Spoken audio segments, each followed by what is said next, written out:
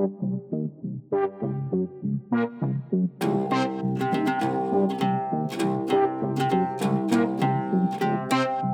it. That was your cue. What was my cue? That right there. You're supposed to say, Masterpiece Audio Theatre presents. Masterpiece Audio Theatre presents. That's right. Then you say, Myths from Around the World. Myths from Around the World. Okay, and a Stranded in the Middle of Nowhere podcast. A Stranded in the Middle of Nowhere podcast? Well, where are we? How are we going to get home? I'm going to get scared. Everything will be all right, trust me. Oh, and this is our submission for the Dog Days of Podcasting 2022.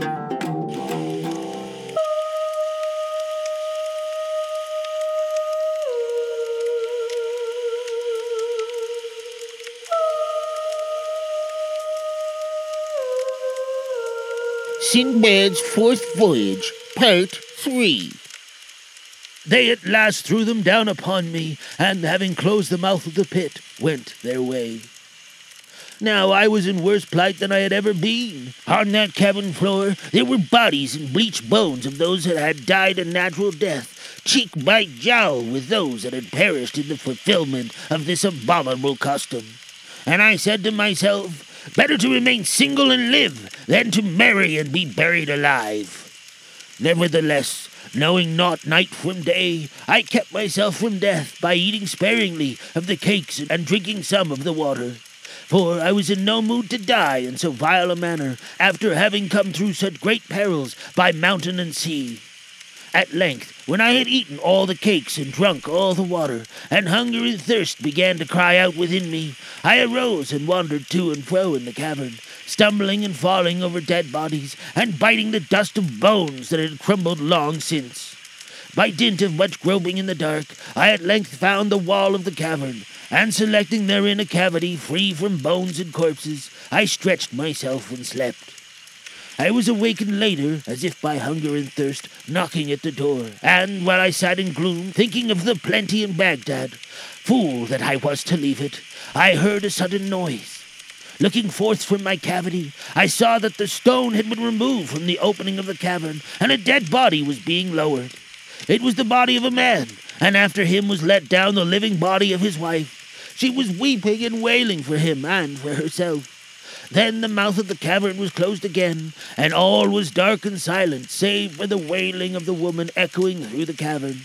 Alas, she cried, that I should die in this lingering death. Had I the means to end my life, then I would do it. Would that there were one here to slay me. When I heard this, I remembered that I had never been able to resist the pleadings of a woman. So I arose, and taking a stout leg bone in my hand, I slew her according to her desire, and took her 7 cakes and the pitcher of water, which she would no longer need, and, retiring to my cavity, I ate and drank. This thing occurred many times during my sojourn in that cavern, for a number of married men and women chanced to die, and though they did not always cry out for me to slay them, I knew their prayer beforehand, and answered it speedily. Thus the cakes and the water bequeathed to me stayed my spirit, and I continued to live. Time passed slowly, but yet it passed. I had no other means of measuring it, except to call an hour a day and a day a year. And I was weary to death of all of it, when an unwonted thing occurred. I was awakened suddenly from sleep by a noise at the far end of the cavern. Then I heard footsteps, as of some beast. I arose, and arming myself with a stout bone, advanced upon the intruder, but it heard me and fled from me, and I could not come at it. Yet, as I followed its footsteps, I saw its form darken a pin-spot of daylight at the end of a crevice of the cavern. This gave me a glimmer of hope, for where the beast had passed, I myself might pass, and so gain the outer air. Over jagged points of rock I clambered towards that opening, now losing sight of it, and now gaining view of it again, until at last I reached it and found that it was indeed a communication with the outer country. With some difficulty, I forced my way through it and climbed down by perilous pathway to the seashore. I had escaped from the sepulchre of the living and the dead, and I praised God for the sight of the sky and the sea. But when I looked into my position and found behind me an impassable precipice, before me the wide-stretching sea, and above me the dome of heaven, I sat down on the shore with my head on my knees and said within myself, "There is no way out. I cannot scale the sheer cliff, neither can I tread the fish's pathways in the sea, nor can I walk the tracks made by the birds in the air. There is no way out." Day followed day, and I strove to stay my hunger with what shellfish I could find, but the supply was meager, and again I was forced to return to the cavern to receive the reward of cakes and water in return for merciful death dealt by my hand. Far be it from me to rob the dead, and none can say I did so. It was in the spirit of the last gift generously bestowed by those about to die that the chains of pure gold were hung about my neck and the rich jewels thrust upon me. These keepsakes of many I retained, assured that later I should carry them with me to a nameless grave in a desolate spot. But God, in his infinite mercy, willed it otherwise. For one day, sitting sadly on the shore as was my wont, I espied a vessel on the sea. Hope surged high within my breast, and I arose and stripped myself of my white garment, and mounted it on the staff, and run wildly to and fro, waving it above me. And, when my signal was observed, the vessel stayed its course and sent a boat ashore. "Who art thou, and what dost thou here?" cried one from the boat as it ran up on the beach. "Know ye not that this is a desolate coast, and none has ever been seen upon it?"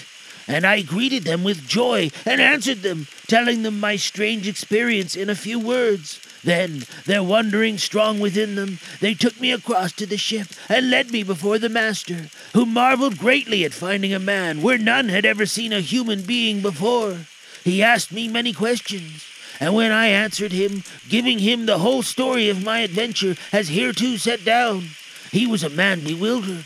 Raising his eyes to the heavens, said, "By Allah, thy case is extraordinary," and all around wondered that a man could experience such things and live.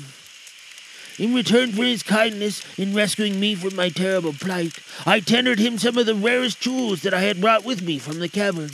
But he refused me courteously, saying, "Nay, O my brother, if we find in one like the case with thee, we succor him and give him eat and drink, and, if he be naked, we clothe him. Then, at the first city we reach, we set him on land with some valuable token of our goodwill.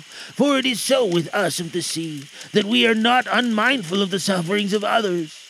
And when I heard this, I prayed for him and his family, that he and they might live long in health and prosperity. Our journey from that place, where I had suffered so much, took us from island unto island towards the city of El Barashah. As we proceeded, the places where we cast anchor grew more and more familiar to me, and, as of old, I bought and sold as merchants do. At length we arrived at the city of El Barashah, whence, having transacted business there for some days, bartering and selling the jewels that I had acquired, I journeyed to Baghdad. There, in the bosom of my family, and surrounded by my companions, I returned to my former habit of life. These, then, were the experiences of my fourth voyage, and, O my brother Sinbad the landsman, if thou wilt honor me with thy presence tomorrow, I will relate to thee still stranger things that befell me in my fifth voyage.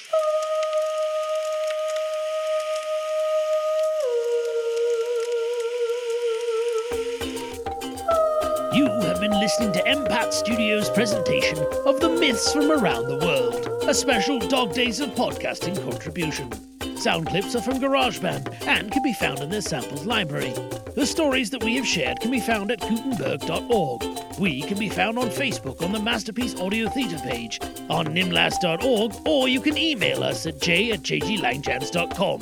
This podcast is released under a Creative Commons Attribution Non-Commercial No Derivatives 4.0 Unported license. Thanks for joining us.